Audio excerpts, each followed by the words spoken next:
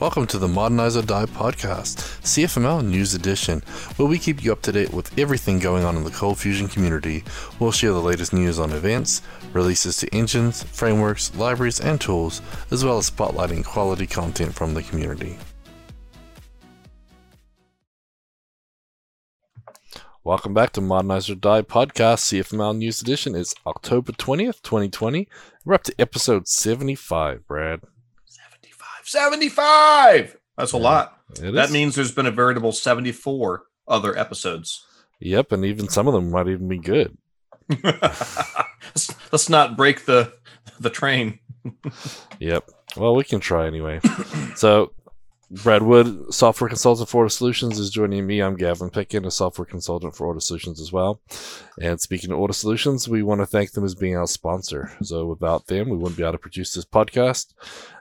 Right now, we have 2 virtual workshops coming up. So we have a Cold Box Hero to Superhero training this week. And then we have the Quick workshop coming up in November. So those are 2 ways that you can thank Ortus by attending some trainings. And we also have cfcast.com, which is a great subscription platform that we've built that allows you to see free and paid content from Ortus Solutions and soon some community members as well. But that's another way you can sort of give back to Ortus Solutions and for all the work that they do, especially with this podcast.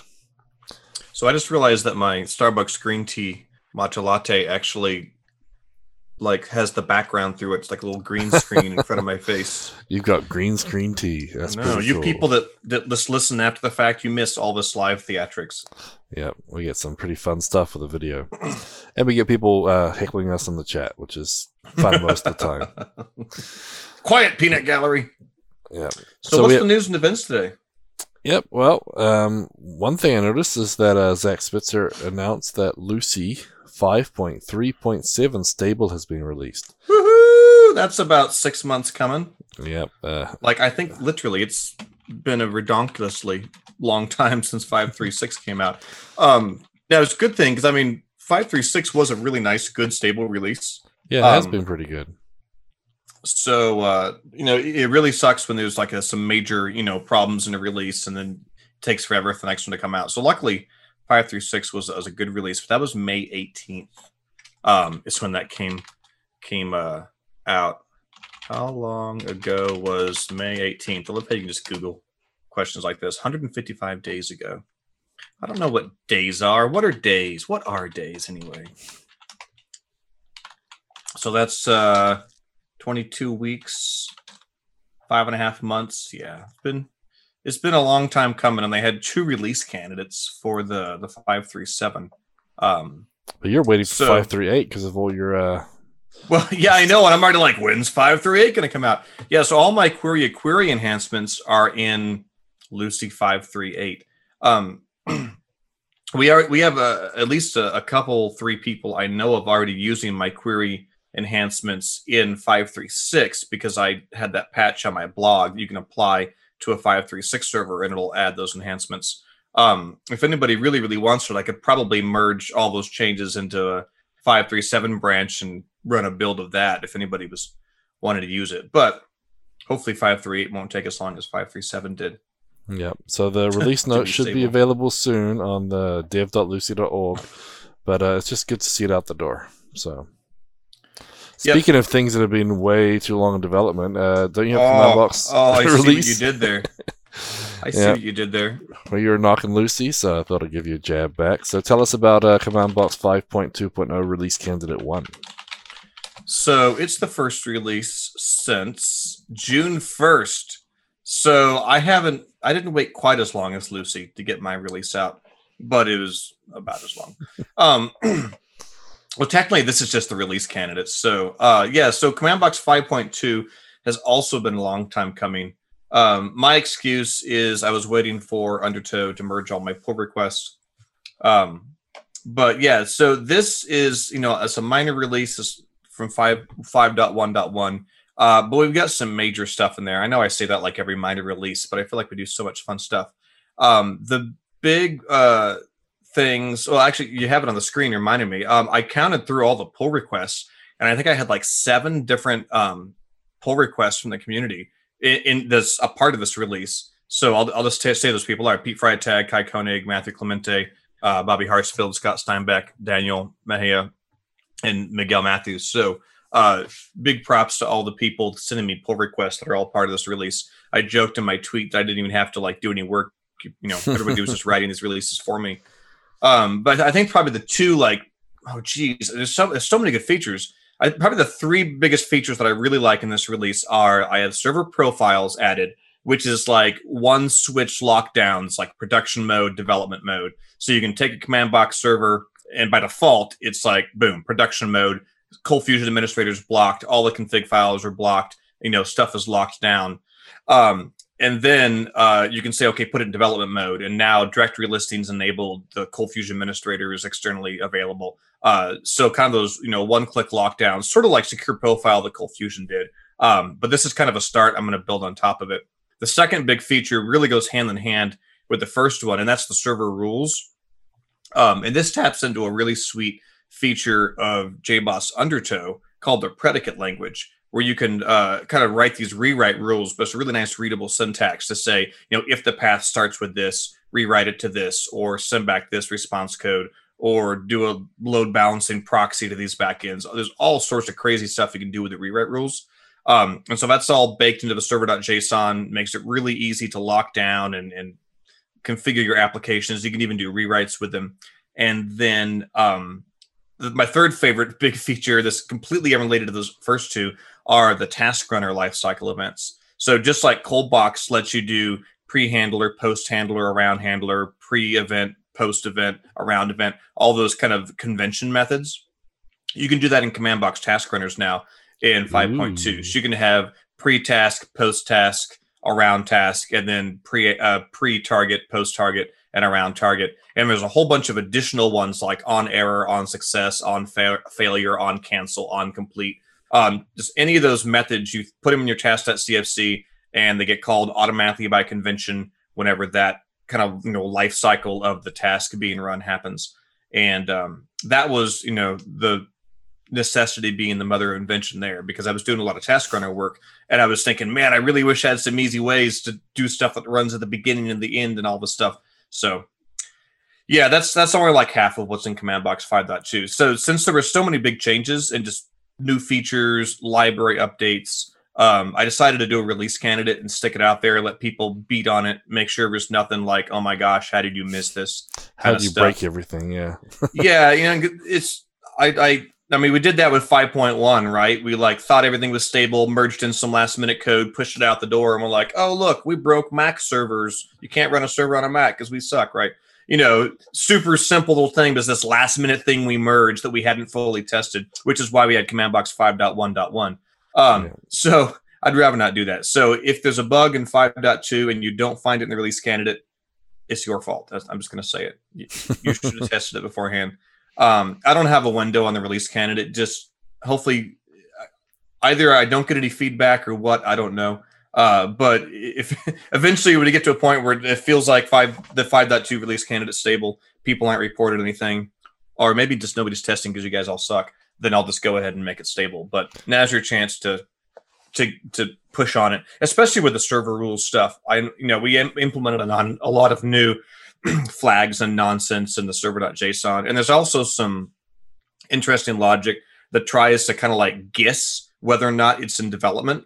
So if you have an environment variable called environment that's equal to the word development, which is a common Coldbox convention, then command box will see that and say, hey, I think I'm supposed to be in development mode right now. Or if your server's bound on localhost, command box will say, I feel like I should be in development mode right now. But like those are open for tweaking at this point. If you guys test it out and you're like, well, hold on, this doesn't work because this reason. So give me feedback. That is the answer. John, you're the second person to ask that. John Farrar asked in the chat, is there a release candidate image for Docker? The answer is no. If you begged and pleaded with John Clausen, I suppose he could probably create one.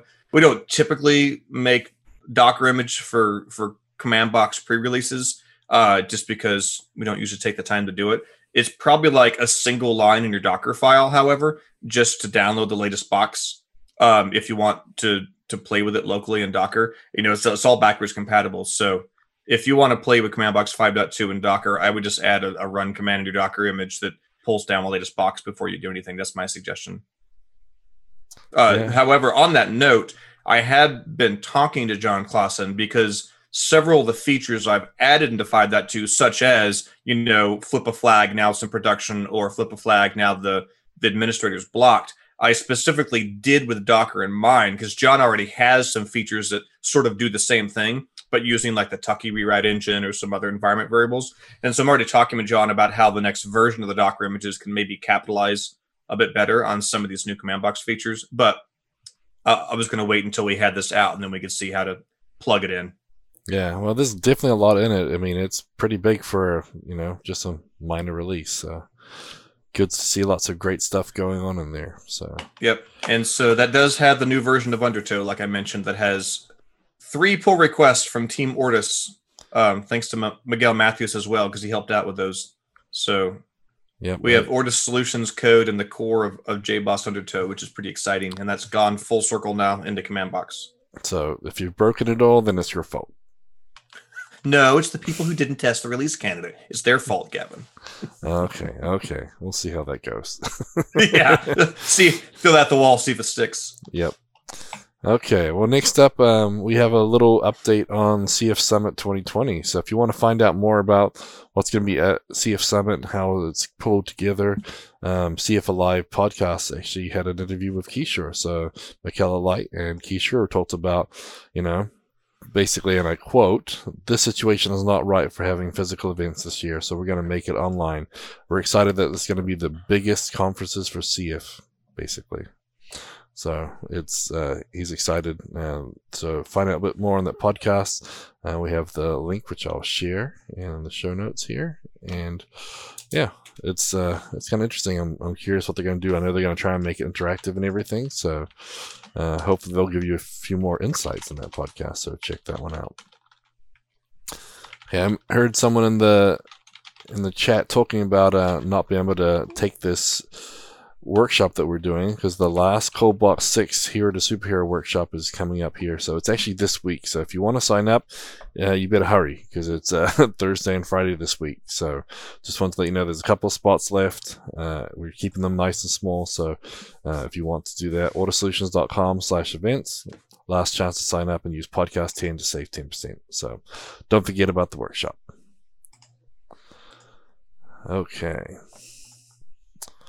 Okay, so next up, we also have another Ortus webinar coming up as well. So we just announced that. And this one's going to get some interest, I think. John Coulson's going to be leading it. Do you know why very this might be applicable, interesting? I feel. Yeah. Yeah, so John is doing From Mira to Content Box, staying on the open source upgrade track. So a lot of people are talking about Mira lately, and obviously their licensing changes.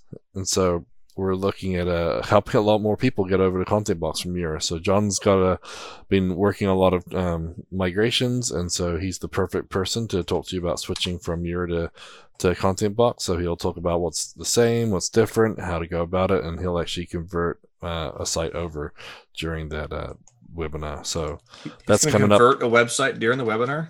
That's what he says. Nice. So It must be easy. yeah. I know that we have a Mira importer. I've never used it because I've never had a Mira site, but I'm assuming he'll be using that. That's pretty exciting.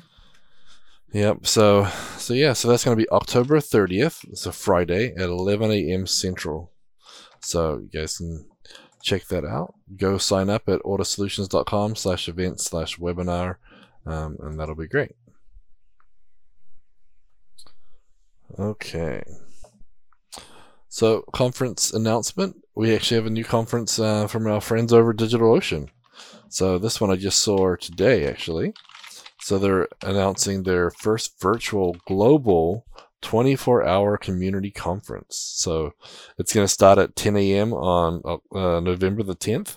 And that's going to go for 24 hours, apparently. So, I know that Microsoft Build, they had one where basically it was 3 days, and they had live stuff all through the night for all the different time zones, and they repeated some sessions at different times too, so you can pretty much find out exactly what you needed, So it was pretty interesting. So I'm I'm excited about that one. I've already signed up. It's free to RSVP, and they have over 80 tech focus sessions, lots of product announcements, and breakout rooms for developer focus.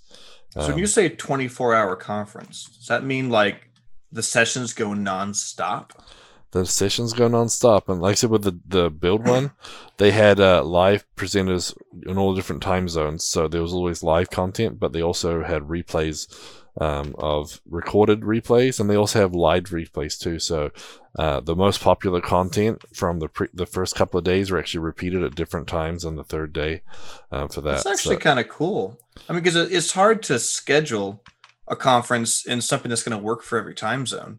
And so it's kind of like they get to like spread it out. Half the time is the middle of the night for us, half the time is the middle of the night for somebody else, but repeating the content kind of gives everybody a chance to see it also. Yeah, and they did have some of the presenters for the build one. Like I said, that's my only experience of one of those all-night ones. But yeah, they had them basically get up early and do like 5 a.m. sessions, and then they were doing like 11 p.m. sessions. So they didn't want everything just recorded in those other time zones. So I thought it was kind of neat. And so it looks like a good set of speakers here too. So I'm not sure how they'll do it with pre-recorded and existing content, but it looks like just a great little distinct conference. Lack of CFML content. That's the only thing I can find wrong with it. Yeah, but it's still relevant for a lot of our deploys. I mean, DigitalOcean I know a lot of people are deploying there. Orders deploys to DigitalOcean, so a lot of great features, and they're really stepping up their features, but without overdoing complexity like AWS. Which is why I like them, because you can do everything that you want to do, just it's a little different, a little simpler. Well, maybe not everything, but you can do a lot. So actually, you know what? I think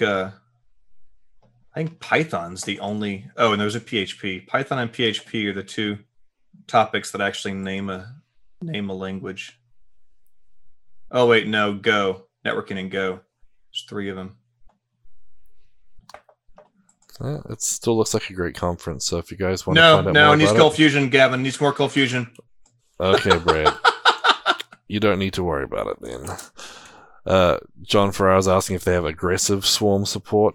Aggressive. I don't know about aggressive. Back off, John. You're triggering me. Yeah. That's when you go to a conference. See, I want aggressive Cold Fusion support. I think that's what that means. Yeah. Do you support Swarm? Do you do it? I don't know. I'm scared. Yeah. That's pretty funny. Okay, so next up we have some online meetups. So the first one is the online CF meetup. So we have a CF AMA, which is Ask Me Anything. Nice. So Charlie, anything that could be dangerous. well, it's CF Ask Me Anything. So so Cold Fusion. yeah, Within the Cold Fusion universe. Yep. So it's going to be hosted with Charlie Earhart and Dan Wilson. So they're going to have their first ever Ask Me Anything session. So you can find out more about anything Cold Fusion related. So whether it's about coding challenges or using CF features, configuration, tuning, deployment, security, the new version, recent versions, or the state of CF, whatever. So that's going to be this Thursday, October 22nd. Like a town hall. Yep, 11 a.m. Central Time. So register on the meetup.com site. They've got a great group there, and they've got more content coming out. I really like to see this. Is it Charlie and Dan that are doing the answering? Yep, Charlie and Dan. So between Charlie and Dan Wilson, you got a lot of experience there. So you should have a lot of good questions. And since it's an Ask Me Anything, they may even open it up to the audience too. It'll be kind of interesting. So I'm curious how that's going to go. I know it's pretty popular. A lot of people are doing these, and it's good just to have more content. And I'm great. It's great to see the online meetup doing so well here. And Charlie said, "Yes, we will." So I guess if you got a question, you open up the mic and go from there. Sounds fun. Yeah, I like that. Okay. So someone's making a crack about our disc. Yeah, we can't afford a bigger disc, Scott. You're right. Yeah, it's all we could spring for. That's why we need more Patreon supporters, so Gavin and I can buy a bigger virtual desk to sit behind. Yeah, exactly. And you don't want us bigger. We want us a little further actually out. make my coffee sit on the virtual desk. Oh no, I gotta. No, not quite. Oh, this is hard. How do I do it just right? Well, Brad's playing with his coffee. I'll remind you that last week, the online CF meetup, I was actually there speaking about building APIs with Cold Fusion Part 1. Start coding They'll let APIs anybody in that today. place, won't they? They will, apparently. But yeah, so I did a step-by-step sort of API creation, and I went back to old school, like starting your site, adding some AJAX responses, or sort of like API responses from a CFM file, looked at CFCs and sort of evolved over time, adding all the different bits and pieces you may want to make your API more friendly and more usable. And we got up to the point where basically I said, we show you all this stuff. There's still all these other things you can do, but why reinvent the wheel? Next time, part 2, we're going to look at frameworks and how they can make your life easier. And so, but got good feedback. I think I had meetings. I didn't get to see the meetup. How did you haven't watched the recording? The recording's up there too, so we'll share that. So much stuff to do. Yeah, we had a really good feedback from it in part 1, and a lot of people are interested in part 2. Adam Tuttle was in there, answering a few things, and he said that he's happy to do a Taffy one at some point too, so we can do the Coldbox one. So I'll show that in part 2, and then he can show Taffy. But basically, it was good for just someone who maybe has an old legacy site and they want to add a little bit of an API in there without having to, use a whole framework or start from scratch. And so it's a good one for sure. That'd be cool. I mean, as much as I like Coldbox, I've only heard good things about Taffy, and I'm honestly still pleased to see Adam around supporting it. He's been doing a lot more lately. He's been doing some videos and stuff too, apparently. Yeah. And so because I mean, I've known just too many people that have built their own entire API framework because they were terrified of using some kind of off the shelf framework. And I guarantee they spent 7 times more time than they needed to. So, geez, whether it's Coldbox or Taffy, at least take a look at what's out there and how easy it is. Yep, exactly. And so that was what part 1 was sort of, if you're getting started and you build your own, these are some of the things you'd want to consider. So I kind of evolved to the point where I started using a response object, and a lot of the things we're using in Coldbox 1 automatically. But I did have one issue with it I was running everything in Lucy, so I did go back and convert everything to be ColdFusion friendly. The only thing that isn't ColdFusion friendly is that ColdFusion wasn't basically setting the MIME type automatically. I thought it used to do that, but all the code is there, everything's there, so it should run on Lucy or ColdFusion. So if people want to go play with that, the recording is shared in the show notes. And yeah, part 2, I'll be coming back in November to take on part 2. Nice. We also had a couple other user groups last week. So the Mid-Michigan CFUG had a virtual one with Nick Kayakowski speaking about code workflows. And so that was pretty interesting, building dev, test, and production environments with his AWS container service. That was a link through Facebook, and they use Teams. So I don't see the recording yet, but I have reached out to them to see if they'll share the recording. Because that one actually, I didn't get to see that. I had another appointment, so I'm hoping that we can, get that one online and check that out. And then the Seattle CFUG also had a meeting last week talking about integrating your ColdFusion app with the Thinkific platform. Thinkific. Nice. I really like that. I've been using it a lot for some of my customers. It's got a great API, really simple, RESTful API. I don't remember what Thinkific is. It's like Teachable and all those other online learning platforms. Well, that's right. We talked about this a few weeks ago. Yes. And so that was last Wednesday, October 14th, and the recording should be up soon. And then next month, November, they have a deep dive into the Thinkific API. So they'll be doing even more detail. They'll be adding users, updating users, getting lists of people who are taking your certain courses all through the API. So if you're looking at using APIs, any third parties, this might be a really good double session, and basically getting used to working with them inside of ColdFusion. So the recording should be available for that soon. We'll share them as soon as we have them, but sign up for the next one as well. So a lot of great content. It's nice to see the user groups cranking some stuff out, whether it's the online meetup or Mid-Michigan or Seattle. I'm liking this. Yeah, there's a lot of good stuff, and I'm trying to get it. So if you guys know of any user group meetings that I don't know about or we're not showing on the show, please let us know. We'd like to include them. So just drop us an email, gavin@autosolutions.com, and I'll throw them in the show notes so we can share them, because a lot of great content, and that's one of the reasons we do this podcast, is to get the information out there to more people. So, Well, it is October. We got 10 days, 11 days left in October. It's Hacktober. It's Hacktoberfest, exactly. So there's still time to sign up for Hacktober. There's still time to get your pull requests in. You get 4 pull requests to a repo that is supporting Hacktoberfest. You get them approved, and basically you can get a free tea or a free tree. So they're donating or planting trees on your behalf if you don't want to do the t-shirt option. The t-shirts are pretty cool, so it's a tough decision, I must say. So I've got a few of them. I keep forgetting to wear them, but I'll have to bust one out next week. I really enjoy their shirts. They're top quality shirts for sure.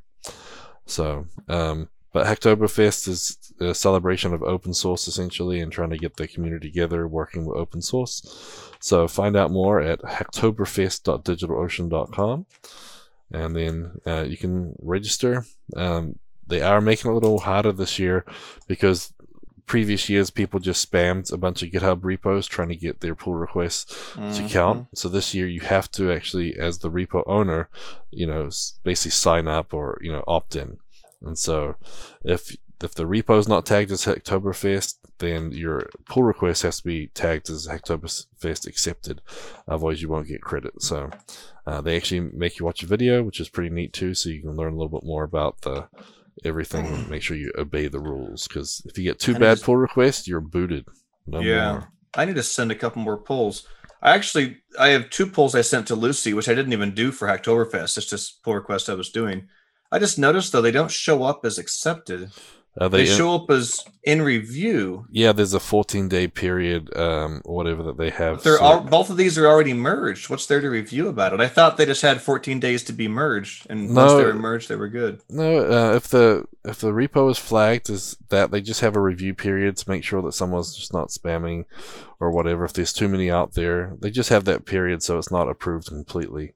So does this mean that Lucy needs to take additional action on my pull request them to count, or does it just mean that once the timer counts down, they'll automatically count? Once the timer counts down, you're good. It just gives the person the repo time to, because they have to be merged or tagged as Hacktoberfest accepted. So even if your pull request doesn't once it's merged or tagged, doesn't that mean that's already been approved? Yeah, they're doing it on their side. To prevent? I think they're just trying to prevent on the other side, or I don't know, unless they people want to change their mind. I don't know, actually. Watch the video and you'll find out. You're not going to come up with an answer that's going to satisfy me, Gavin. Yep, I probably doesn't make any sense. But yeah, so there's a review period, but their little platform shows you how many pull requests are being, accepted or rejected, etc. So anyway, you got 10, 11 days left. Reach out to some CFML repos and see what they need done. Updating documentation is a good way to do it. The main Lucy repo and the Lucy Docs repo are tagged as Hacktoberfest. Nice. Scott Steinbeck, you mentioned that they can mark the pull request Hacktoberfest approved, or the main repo itself has to have the Hacktoberfest tag, which in this case, well, yes, it can't just be sitting there open, which is another good point. Feel free to reach out and bug the maintainers if you've sent something, because one of these Lucy pull requests, I actually reached out and I pinged Misha at Lucy because I was like, hey, can you go ahead and merge this? Because I'd like to get credit for Hacktoberfest now that I realized I made it in the right window, because he was kind of dragging his feet on it. So bug people as well. But I'm pretty certain CF Docs has the tag. I went through and added the Hacktoberfest tag to all the Ortus repos that I think I had permissions to add it to. So that was a ton of our docs repos, our cold box repos, command box repos. Yeah. Send them over. Yeah, it's good. And if you're new to pull requests, they try and guide you through the process too. So, and then, Scott said he's trying to ping Matt Gifford about a few pull requests. So it's good to sort of give back. And I like the fact that they're being more aware with the opting in. So, I think that had to happen naturally because people were probably just abusing this in mass. So it's kind of a drastic move to go to a opt-in only, but I bet it cut down a crazy amount of just spam stuff that they had. Possibly, but people might still be spamming, but they make you watch the video when you sign up, so you do get some education. They make you start the video and like fast forward to the end and then click the button. But yeah, watch the video. Oh, I didn't think watch the video. I in just air had it quotes. playing somewhere else. But anyway. Okay. Apparently there's another conference Charlie just shared. He said the Percona Live online conference about MySQL, Postgres, and more. It's today and tomorrow at percona.com/live/agenda. So we'll add that to the show notes as well. But thanks for sharing that, Charlie. Percona's got some pretty cool database tools, don't they? That's the one that creates all the really slick tools. I'm trying to remember what they are. I'm not familiar with Percona. Like it rings a bell, but they got some really nice database tools. I thought you showed me one of them once. Maybe it was Scott. It was probably Scott. But yep, so Percona Live conferences. So here you go, October 20th and 21st. Tune in now. They're on YouTube, Twitch, and they got Slack. So pretty cool. But yeah, they got some really good tools. A lot of great products. I think their replication stuff is what I was looking at, and yeah, they've definitely got a lot of good stuff. So very cool. Thanks for sharing that, Charlie. Okay, well, I'll add that to the conference list as well. But that gets to the end of our news and events, but we have a update on CFcast. So we actually have some more CFconfig videos. Isn't it nice that CFconfig videos come out, Brad? You don't have to do anything. I know. I have nothing to do with these. It's fantastic. Yep. So Grant Copley has released 2 more this week. So they're all part of the Configure Your CFML Servers with CFconfig series. And we have Managing Data Sources and Transfer Command. So every week we're just pumping out more content, and very soon we have some top secret, probably not top secret at all, but we have some of our El Salvadorian team releasing some videos. So we'll be having the first batch of Spanish content coming very soon here. So that's awesome. It's pretty cool. Okay, so next up we have conferences and training. So as Charlie mentioned, we got that Percona Live conference today. And then that's today and tomorrow. And then later on this week, we have our Ortus workshop. So we have our 2-day workshop led by Luis Majano, the Box King himself. So that's going to be on October 22nd and 23rd, called Box 6, Hero to Superhero. And that's going to be the API edition with lots of BDD testing, apparently.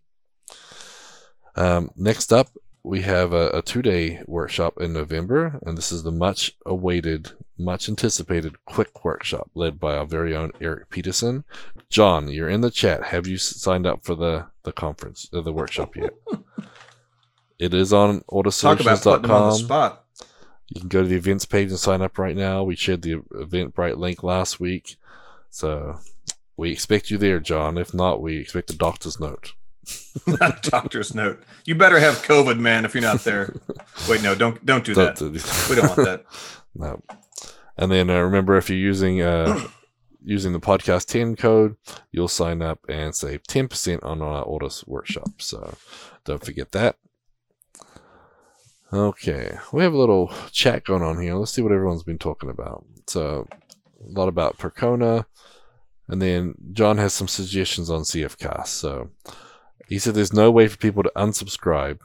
And he says, why would you ever want to unsubscribe? Yeah, John, it's a black hole. Once you're in there, it's just content forever. You can check out anytime you want, but you can never leave.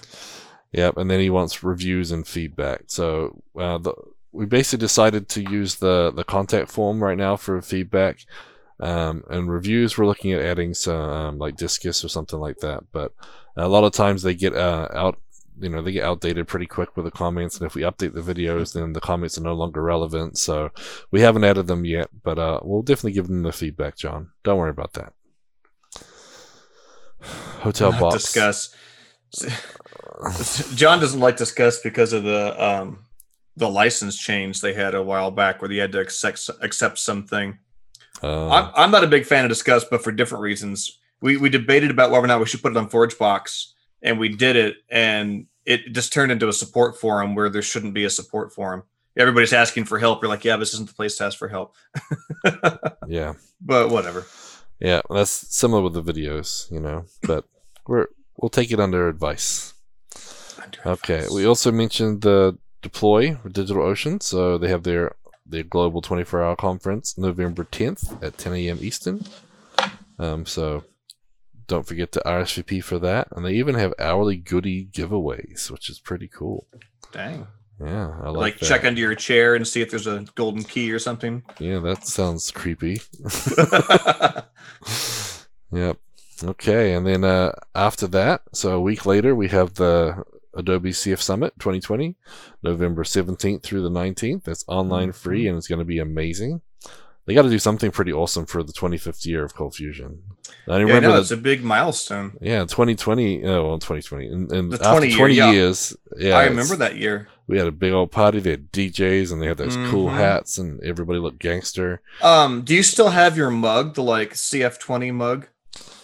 I say a mug. It was a glass. It was like a clear glass with a thing printed on it. I don't know if I got that one. I got the hat. I don't know if I got the mug. I'm pretty certain that was from the 20 year. I have it downstairs. I use it all the time. Unfortunately, the paint is coming off. I say paint. It's like printed on somehow. It's not etched in. I don't know if I ever got that one. I know I got the hat. I've still got that somewhere. But no. I don't know where the hat is. I probably have it downstairs in my closet. I definitely got the hat. But yeah, that was a lot of fun. But yeah, so they're gonna have to have a twice as big shindig for the 26th year when we're all back in person next year in Vegas again. So yeah. Okay, so Adobe Cold Fusion certification is also available online. So if you're wanting to do that, I don't believe you have to wait for a date. So you can register. Introductory offer is $4.99, so you can get that training.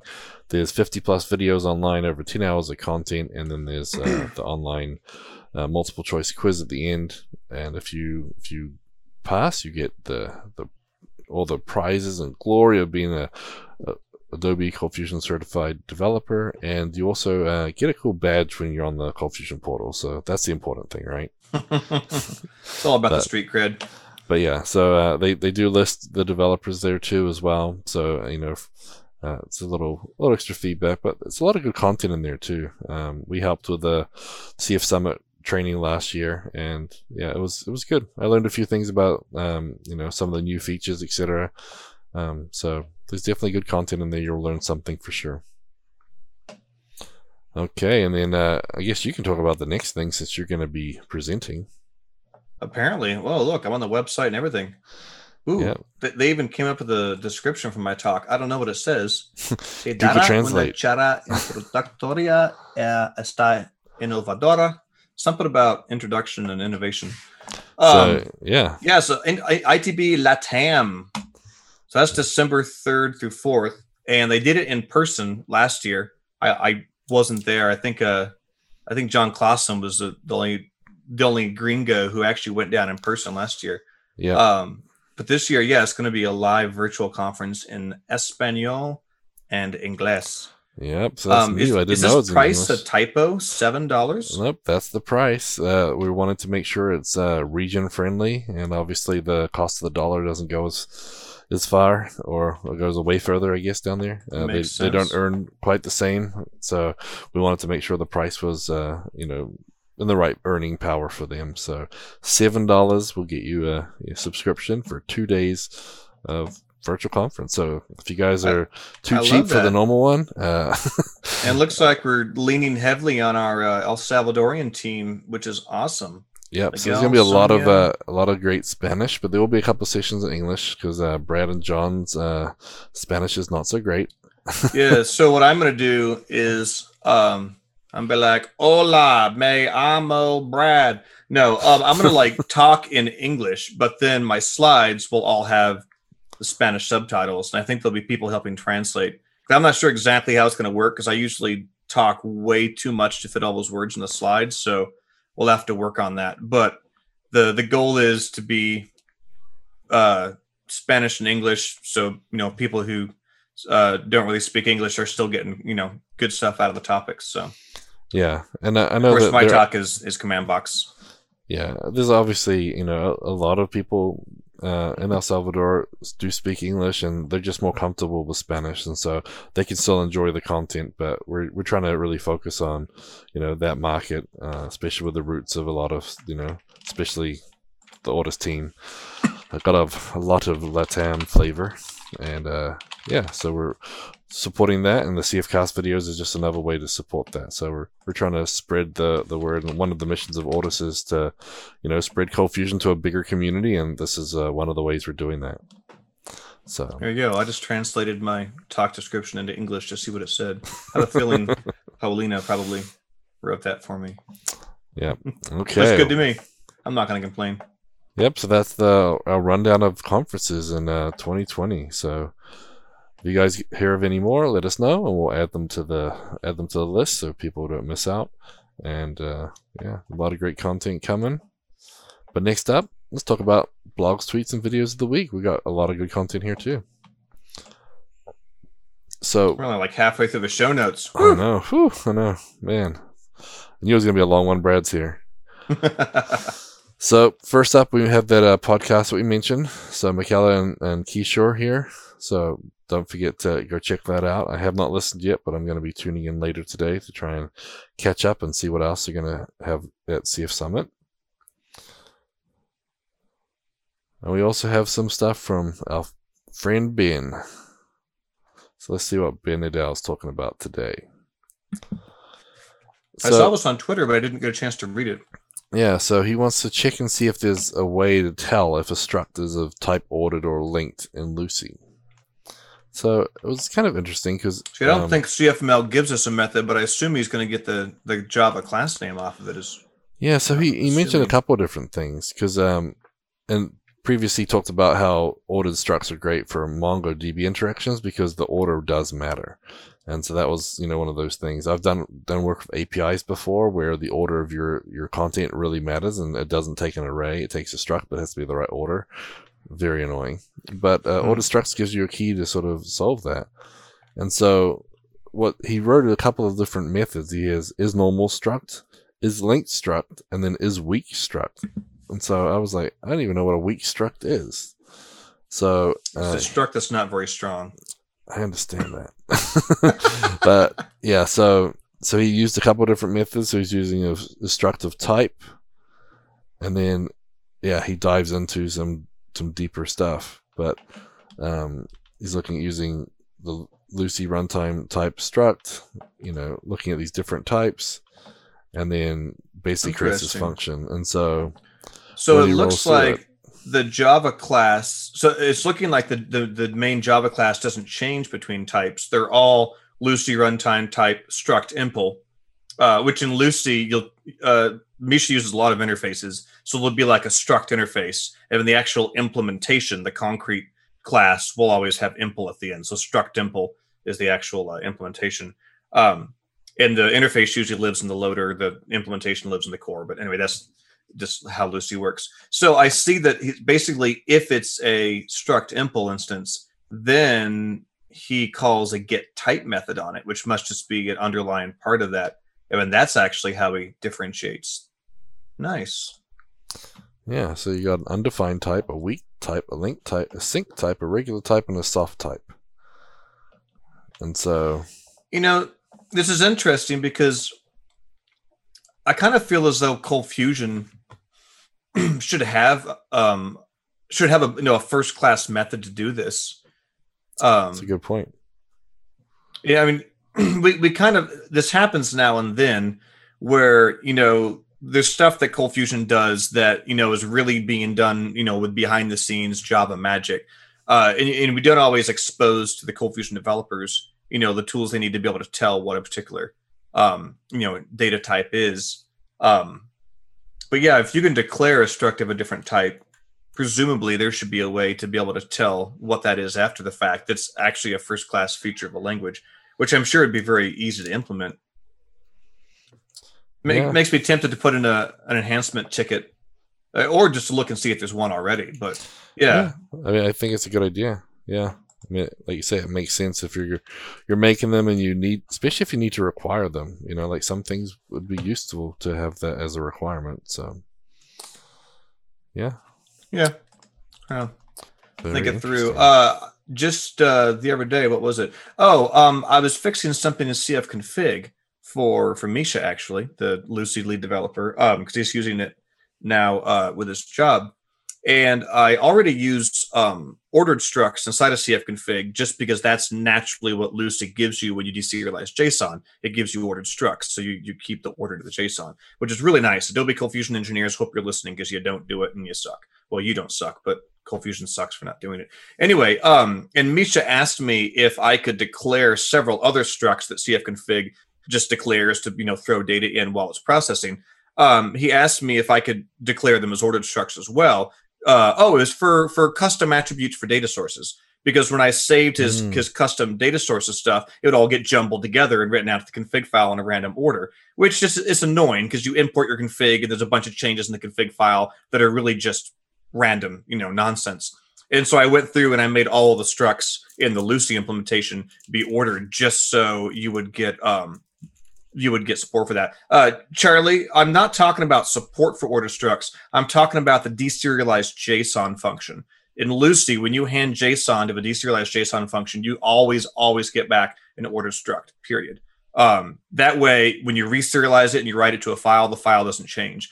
That's how command box, when it's modifying your server.json and your box.json and your cfconfig.json, it doesn't reorder the file and rearrange stuff all the time because of just, whatever random order Cold Fusion decides to pull the keys in, which just makes a ton of sense. Like, I mean, why wouldn't you do that once you think about it? But anyway, this whole talk of order structs just was making me think of adding more order structs into CFconfig because it makes a lot of sense when you're reading configuration and writing it back out that stuff stays in the same order, and you don't get that with a typical struct. Yeah. Anyway, I like stuff like this. This is useful. Okay, so next up, we have a blog post from Will DeBruin, and this is an interesting one. He actually brought it up in the Box Team Slack, and then he blogged about it too. So, CB Security and JWT, when are you authenticated? So this was an interesting. Yeah, so this is like an existential question. I don't know. Am I authenticated now, Gavin? I'm beginning to question this. certifiable, but don't know about authenticated. But yeah. So basically, he was working through a problem, and then a weird edge case came up.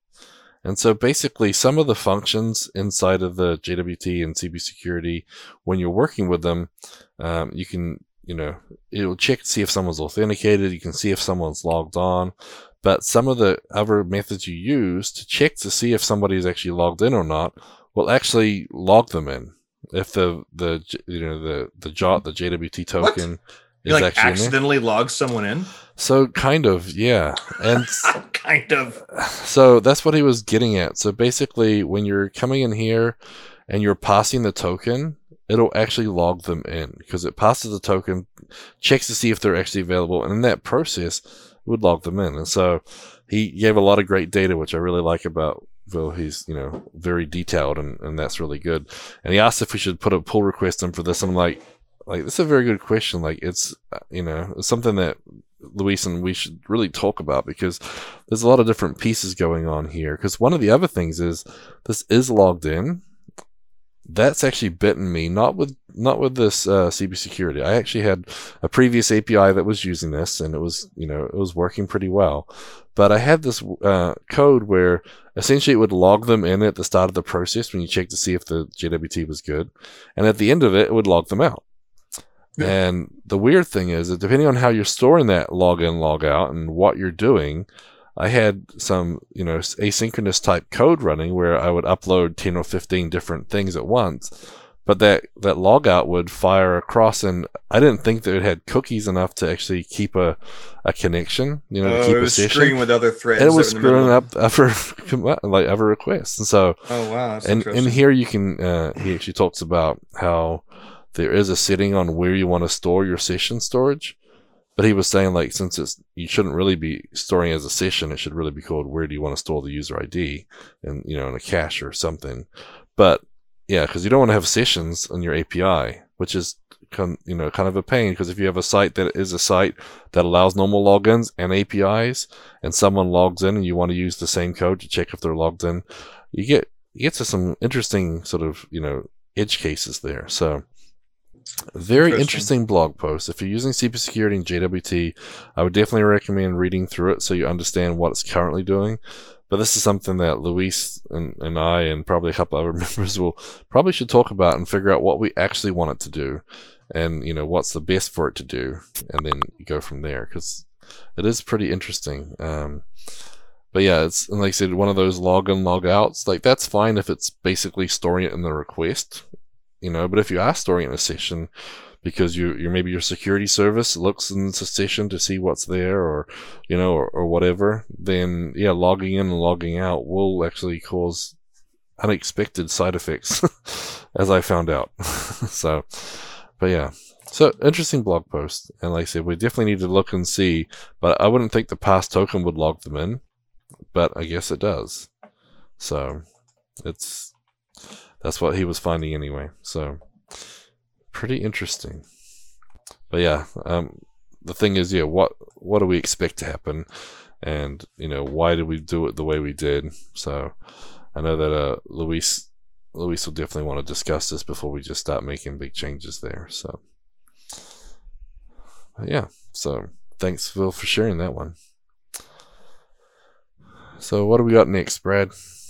A live stream from Matthew Clemente. He's done a bunch of live streams recently. This one was adding a CFML language definition to Prism.js, learning by trial and error part 2. Yeah. I didn't watch any of it, but I saw it on Twitter. It looked pretty interesting. Yep, I like the fact he's still sharing these, and I like the trial and error ones too. Like, whenever I do a training, I usually purposely add stuff in that breaks, just to show people that, solving the problem is usually a better learning experience than just having it work from the beginning. So I learn a lot from people making mistakes, and I learn a lot from my own mistakes. Well, hopefully I do. But yeah, so I always like seeing those. So thanks, Matthew, for sharing that. And then next up, we actually have a blog post that I got from Adam Cameron's blog. He was sharing a blog post from one of his friends that, but Ben Brum, but he was talking about hierarchical data in SQL, the ultimate guide. So interesting. Yeah, I thought this was pretty interesting. And, quite often we have those recursive relationships, we have something like, yeah, I've done a lot parent, of those. Children, etc. And so this apparently walks you through, what is it? Adjacency list, nested sets, flat tables, bridging tables, etc. So all these different options and why you should use what, and maybe what you should use. And so, yeah, I thought this was a pretty good blog post. I started reading through it. I'm like, I'm going to bookmark this one for sure. Because, yeah, it's something we come up against quite often, right? Where you got parent, children's, and especially of the same type, like employees and managers. I've never used any of the built-in stuff that some of the database engines have for doing hierarchies. I've done a lot of like parent-child list, pretty common, and I've done several implementations that used. We called it like it was a nested set model. We called it like left-right node. Where each record would have like a left and a right number that would point to like the parents. That was always cool because you can easily get like ancestors and descendancies, but that model always sucked because inserting, a single record could end up with updating thousands of records. So I like seeing these design patterns all laid out, though. Yeah. It really covers a lot of them. Yeah, here we go. Nested set. He has a whole section on it. Yep. And he's got the MySQL and Postgres and Oracle versions of some of the stuff, too, which is neat. I like to see the differences. So, yeah. I mean, it's a long blog post for sure. I'm not even halfway through scrolling here. So, yeah. But yeah, he gives you the pros and cons for each one. SQL Anti-Penance book. Wow. Nice. Here's your nested set. Mm-hmm. Yeah. So, like I said, this is definitely one I'm going to bookmark because it's going to be too long for me to go through. It'd be nice to review those. I remember when we first had the discussion when we were building Content Box, and we were like, okay, it's not going to be blog box. It's going to be content box. We need to have pages. Okay, they need to be able to be hierarchical with, n levels deep. And then the next question was, how are we going to store that? And how are you going to find all the children? How much of that do you denormalize? Yeah, exactly. There's a lot of good stuff in there. As much as I hated the homework at the time, this was the most interesting stuff I had in my computer science major, I think, was just data structures and talking about models and things. It was really boring at the time because I didn't.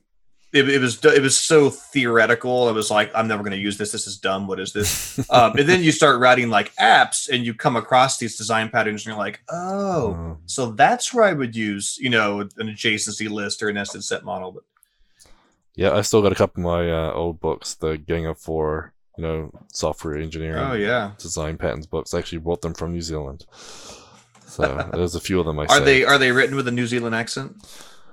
Yeah, probably. It's not like you can tell until someone reads them out to you.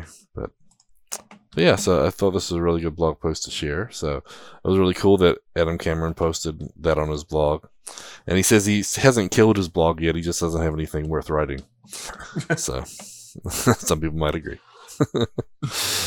Okay, we got another one here from Ben Adele. And so this one's on his little email series. Using Postmark. And so in a previous version, someone told him about Postmark tags and how to use them for grouping transactional emails. So before he was writing his own like headers, and then he was sort of like trying to pass them out. But if you use a Postmark tag, which is basically a meta tag, you can use the CF mail param for it. And if you actually tag it with a certain prefix, so x-pm-tag, then you can actually set up things. And the cool part with it is it'll actually auto create the interface for you. So it'll actually have the tag listed here in the Postmark interface, and it gives you a quick filters. You actually will display the tags you created. So they use it for transactional email. So if they have a daily digest or a password reset or a welcome email, and so now they can easily filter all those emails that are being sent out by that type.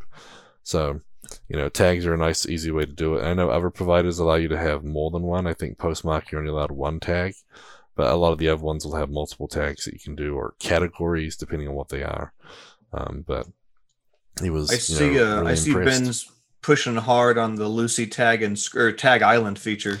Yeah, he really likes that. Yep, and somewhere he's just like nothing special in the code except for the really cool Lucy Island tag.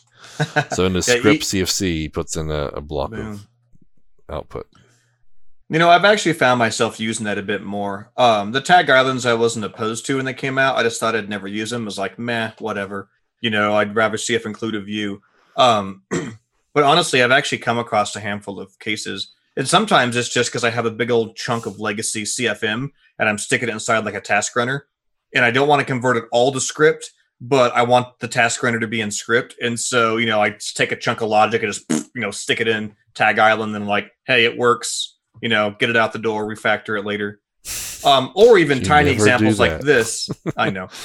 Examples like this where it'd be like almost a little silly to break out a separate CFM file just for like 7 lines of code, and CF include it. Like that's nice and clean. It's very clear, all in one file. I kind of like it. Yep. And look at him using encode for HTML, making nice, safe HTML. Good on you, Ben. Yep. Very cool. Okay, next up, we have another little update from Zach Spitzer. He's done a new memory scope report inside the Lucy Performance Analyzer. So you can actually see the size of server, application, and session scopes. And so that's nice. Yep. See, that's something it's really always been elusive for ColdFusion developers. Adobe ColdFusion years ago added the memory tracking stuff. And it was like, don't turn it on, it'll murder your server, at least in production. And I can take a heap dump of my server, but being able to like pick apart like how much of this nonsense is a session scope or an application scope. This is a pretty cool little thing. I'm curious what the overhead is on this. If it's something that runs in production without slowing anything down. I haven't even played with it. I haven't even seen it. Yep. I need to try. He's been, updating it periodically here. It's kind of nice. So definitely should try that and check that out. It's pretty handy. So it's showing the size of a scope in kilobytes, the number of keys, the number of sessions. Yeah, that's pretty sweet. Yep. Have to play with that. Great, useful little numbers, quick reference. And I like the fact you can see them across all the different contexts as well, all the different servers. Yeah. If you're running multiples. Okay, we have a blog post from Julian Halliwell as well. Halliwell as well. Forcing Lucy to recheck the physical paths of application-defined mappings without a restart. And so Ben Nadel actually had this post over a year ago where he says, this dot mappings and expand path are not working in Lucy. And so what it boils down to is the confusion that when the application first runs, it checks to see if a path exists. And if that path doesn't exist, then the mapping basically just gets ignored. And then the mapping becomes, a normal mapping where /test becomes inside the root of your app. So it kind of caches. Yeah, and exactly. It caches it until the next restart of your server. And so that's kind of awkward. I think I've run into that before where I'm fiddling with mappings and I can't get them to work. And I'm like, what the heck is wrong? And I restart and it just magically works. And you kind of scratch your head and go, that was weird. Yeah, so all these mappings, if the folder doesn't exist, it'll basically just put it inside the root of the app. And then since it's a mapping, it caches it. And then you're stuck. Huh. So interesting. If you put a new one in there and the folder exists, no problem. It checks for new ones, but existing mappings are cached. And so I'm sure that's a performance benefit, but yeah, that's interesting. And if I zoom in a little bit here, you can see he has an example of how you can actually recheck application mappings. And so, but if you go through the page context and get config and get the application mapping, and you loop through them all, you can do a mapping.check on each one, and then it'll recheck it. It'll basically force it to go check all those paths again. So that's a backdoor that Julian found. He raised a ticket for it as well. So just to confirm, this is created when you physically create the folder on disk after you've asked Lucy to expand the mapping at least once. Is that right? No, when the app starts, it does all, because it's in the this dot mappings, it does it all then apparently. Okay, so my question stands but slightly modified. This happens when you create the folder physically on disk after the app is started. Is that correct? Right? That's okay. What seems to be the confusion point, and that was found by Ben. And so, yeah. So Julian was just explaining the edge case and then showing the workaround, which interesting way to get in there. So, yeah, cool. I see. He also has a ticket he put in for Lucy as well. So. I know it's running long, but I wanted to wind you up here with a tweet. So let me share this one. So there's a tweet from Brad Wood where everybody misunderstood what he was talking about. I don't know if they misunderstood. They all just had their own stuff to add. Yeah, no, I've been working. I'd been playing with this for a client, and I just wanted to point out that Cold Fusion. Let me back up. When you use file read in CFML to read a file, the entire file gets read into memory all the way, and then you get to work with it as one giant string, right? So if you have like a 75 gigabyte log file, and you do file read on it, like that entire thing will be read into RAM, and then now you have one giant string that represents that, which may be fine for tiny files, but that doesn't scale well. And I was working with a client that did these massive imports, and they would have, million line files, and they were reading them in one line at a time. And I wanted to point out that in Java, it's very obvious. I don't even know that there is a way in Java to read an entire file in at once. It's just not what Java does. You get a stream and you do read line or read character, and you can build it up through a buffer. A lot of people don't realize that Cold Fusion has the same functionality that Java does. You can read in a massive file, but just one line at a time. And that's the file open. File is EOF or into file. File read line and then file close. The only downside is it's incumbent upon you to make sure you call file close. Otherwise, that file handle will be left open if your page quits and it never closes that file, and that can be problematic.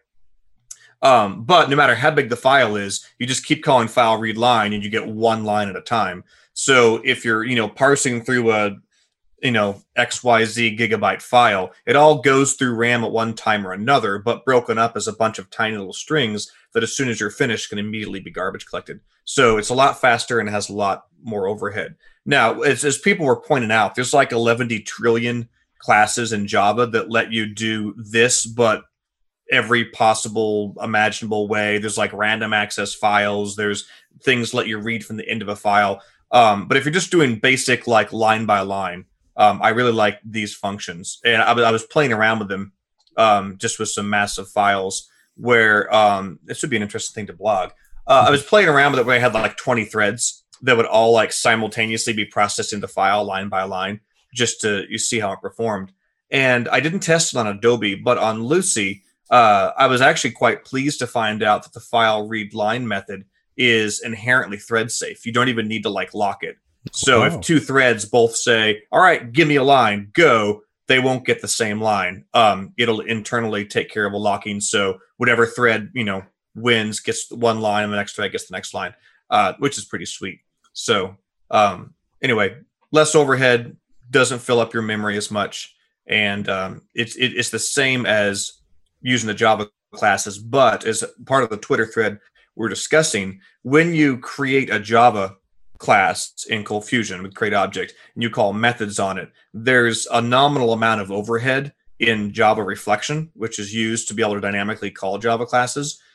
It's not very noticeable for just a handful of calls, but in some sort of tight loop where you're doing, thousands, maybe tens of thousands of calls to Java methods, you can actually have a fairly noticeable performance buildup of all those additional reflection methods. And so these being first class built-in Cold Fusion functions don't have any of that overhead, but you still get the low, memory profile of reading a giant file in line by line. So anyway, that was just my little PSA the other day.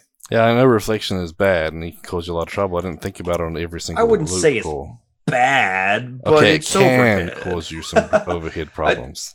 I mean, one of the times that I really had problems with it was when I was doing real-time automation with my Raspberry Pi. Right, I have a little hat with the LEDs, and it was scrolling words across. Right, and so I had a super tight loop that's calling Java methods in the Pi4J library like, I don't know, 10,000 times a second or something, updating the LEDs, and the reflection was killing me just because I was calling, like I said, like 10,000 times a second to update it. And while it may have only been 3 or 4 milliseconds of overhead per call, you multiply that by 10,000 times, you're like, okay, that's unsustainable. And I ended up having to work around it by using some different APIs where I could send through like 8 bits of data at once as opposed to 1. But whatever, the point is there is a point where you can call underlying Java objects so much the reflection cost adds up. So yeah, anyway, I think we did that on CF Collection in the old days too. There was, we're using all the underlying Java calls for stuff, and it was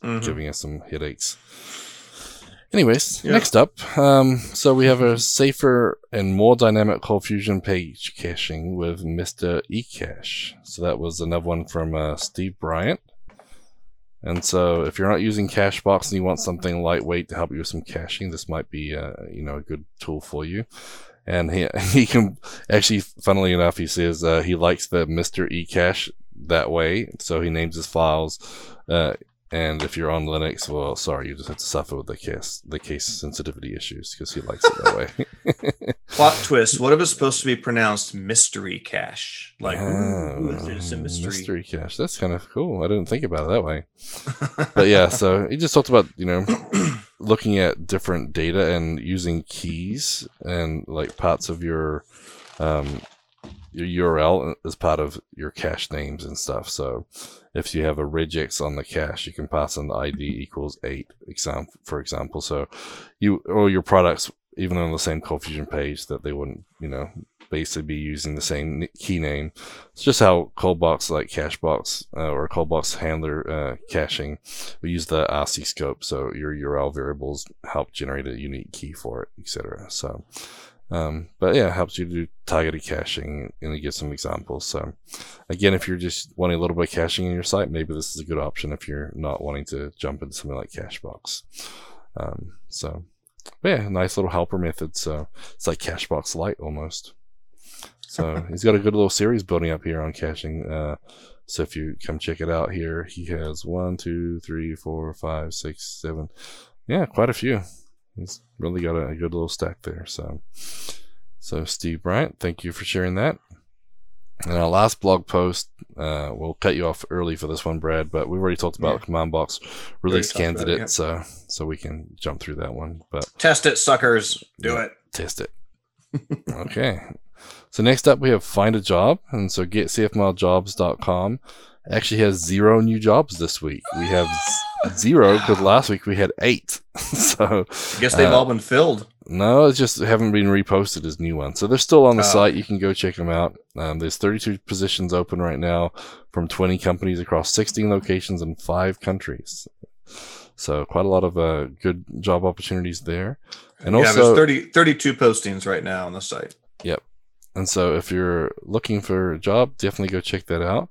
Order Solutions is still hiring. I know you've been interviewing, Brad. Are we still looking? Are we still accepting new applications? I don't know where it's still on the site. So in that, I don't think we've actually made any final determinations. So I'm sure if you're still interested and you want to shoot a resume over, you can still do that. Yep. So if you go to ordersolutions.com/about-us/careers, we have information there. And the big thing is we require U.S. time zone availability, and you must be a U.S. citizen or resident or have a work visa to work in the U.S. So other than that, we got a lot of good opportunities, get to work with a lot of great, smart people. So it'd be good fun and a good job opportunity. So definitely check that out. And then we have another job, which we're getting more details on, so they're coming soon. But Brian, I always never know if I'm saying his right. I've never said his name out loud. I've only read it in my head. Giornelli. He's basically with the Motorsports registration website. He spoke at a lot of conferences, but I always say his name wrong. It's like Ghirardelli's chocolate is what I always think of when I see his name. I'm like, nope. I think it's Brian Gianelli. So I just know Brian, he always had the cool racing website. I mean, I always go read his blogs, and he had the sweet like race car. Orange is my favorite color. Yep, and he races cars, and his Cold Fusion website. It's a SaaS service for motorsport registration for races and everything. So I always see his stuff on Twitter where he's racing all these awesome cars. Anyway, they're looking for a full-time remote developer, looking at contract or full-time. So we're getting more details soon, but I want to mention that they're looking, and as soon as we have details, we will share that. But if you know Brian or know him on Twitter, reach out to him, and I will share more as soon as we have more. But so thanks for Brian for reaching out about that job opportunity. Okay, next up, let's talk about ForgeBox Module of the Week. And this week is CommandBox Git Protect. I didn't even recognize this one. Is this new? Yeah, I always look for the new one. So this one is a new one. Came out last week. I haven't looked at the site for new modules in a couple days or. Yep. So CommandBox Git Protect. So apparently, when you're doing CommandBox 5.1, when you do a box install, it'll overwrite any package where the current version does not match the installed version, which is the way it's supposed to work, right? The only issue is if you actually clone from a Git repo, a lot of times there's a placeholder for the version number instead of the actual version number. And so if you actually do a box install, it'll wipe that out. And so this module basically just checks to see if the existing package is a Git repo. If it is, it won't let you overwrite it when you do a box install. Yeah, I remember this now because Seb had talked to me about this, and I added a feature in CommandBox 5.2 to allow him to be able to do this. Because he had reached out to me a while back, and he wanted me to change the default behavior, and I had said, no, I like the default behavior, and you're doing it wrong. Because what they're doing is Preside extensions, or plugins, whatever they call them, they were working on, they would check them out right there inside of their working directory. And it would look like an installed dependency, but it would actually be a Git checkout. And they didn't have their version numbers, they had placeholders. Anyway, I told him he should change his workflow. And use symlinks or change the numbers. But I said that's fine. If you don't want to change your workflow, how about I modify the uninstall interceptor so you can pass back a flag and you can say, no, skip this installation. And so it's all come back to me now. That's exactly what he did. Is his module listens to that on install interception point, and then it goes and runs its own custom logic and says, whoa, hold up, skip this one. Don't install this guy, just move on. And then, the CommandBox core looks for that flag that comes back in intercept data and just passes over it and goes to the next one. Yeah, so I thought that was pretty cool. And yeah, sometimes when you are working with a repo, it may be useful A lot of times you can just put that in the modules app folder as well. And that's what I do. A lot of the time I'll put it in the modules app folder instead of the modules folder. Therefore, command box doesn't install. But then if you have it in your box.json, it's going to install a module there, and then you'll have two, and then you'll have issues. Pros and cons. But yeah, that's kind of But I mean, the win for me on this is, being able to use interceptors to modify core behaviors. So I still have it the way I want it. Now he gets it the way he wants it. Everybody wins. Yeah, and obviously he put that out in ForgeBox so people can use it as well. It's not just him, but he could have just written for himself if he wanted to. But we appreciate it when you do that. So before we jump into the next one, which is our VS Code hints and tips and tricks, we wanted to mention that Zach Spitzer's in the live chat, and he said his little memory tool was real time with no overhead. So that's really cool. So the memory analyzer showing it, how the server memory and everything's broken down is all real time.